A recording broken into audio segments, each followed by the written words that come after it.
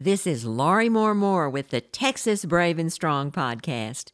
Today's episode is Death's Cattle Roundup, or The Year the Cattle Froze. Cattlemen in the Texas Panhandle faced a big problem in the early 1880s. While the lack of fences on the open range meant their cattle had an almost solid sea of grass, this blessing also meant that cattle from the ranches outside the state to the north drifted south to escape colder winters, moving on to the land used by the Texas Panhandle ranches.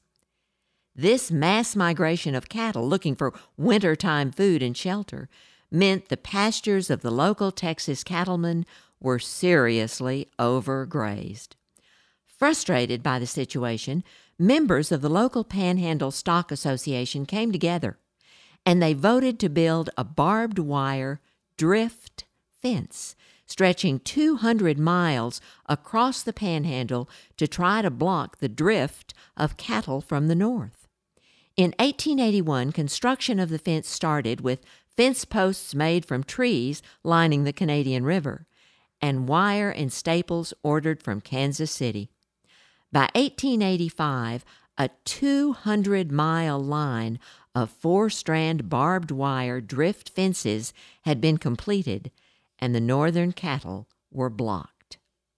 The following year, 1886, the summer was what Texans call a scorcher, hot and dry. By fall, grass was burned to a frazzle by the sun, and then the winter of 1886 blew in early. The previous winter had been unusually cold and snowy, and thousands of cattle had died, piling up against the fence. The winter of 1886 was worse. It's the record-setting winter you may have read about in Laura Ingalls Wilder's novel, The Long Winter, from her Little House on the Prairie series. The snow began in November and kept falling and falling. During the first week of January, 2 blizzards blew in with high winds and heavy snowfall. Temperatures plummeted to below zero and stayed there. Wicked northwest winds exceeding 45 miles per hour created a blinding storm and greatly increased the snowpack. The second huge storm raged across the plains, continued northeast, and reached as far as New England. Trains were halted by snowdrifts as high as 12 feet on the tracks. Homes were buried to their rooftops. People died.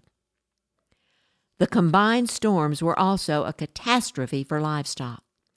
Fierce winds sweeping up through the Panhandle drove the cattle until they reached the drift fences.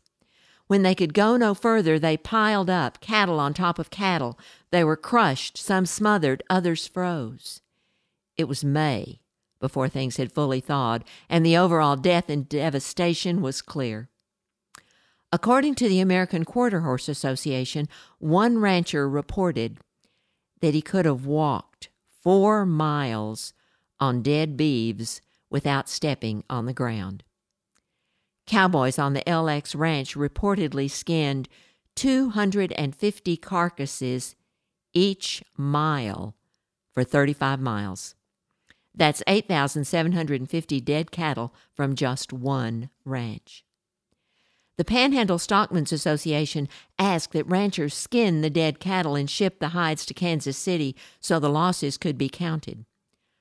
By June of 1887, they had received 400,000 hides, representing just some of the stock deaths.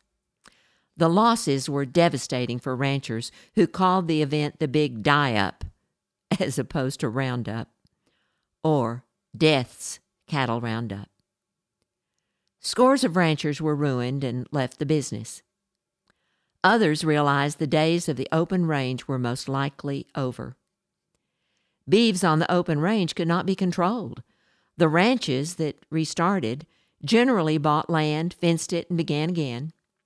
The drift fencing was torn down or used in building new pasture fences. The big blizzard of 1886 had drastically altered the cattle business on the plains. In an interesting side note, If you've listened to my podcast entitled The Bone Business, you'll remember that the mass killing of the buffalo resulted in piles and piles of bones on the Texas prairie. Bones which bone pickers gathered for shipping east by rail for processing into a variety of products from buttons to bone china. By the time of the Great Blizzard of 1887, the buffalo bones were gone. But the bone business blossomed again with the huge number of cattle bones littering the Texas Panhandle and beyond. Collecting bones became profitable again, and the prairie was cleared by bone pickers. The Big Blizzard of 1887 was an historic, record-setting weather event. And while some suffered from the loss of their cattle, others prospered, gathering bovine bones. This has been Laurie Moore with the Texas Brave and Strong podcast. Tune in every other week for a new episode. It's tidbits of Texas history you didn't learn in school. Also, pick up a copy of my historical novel, Gone to Dallas, The Storekeeper, 1856 to 1861. You'll find it along with super reviews on Amazon, Barnes & Noble, Smashwords, and other sites where books are sold. Thanks for listening. Y'all come back.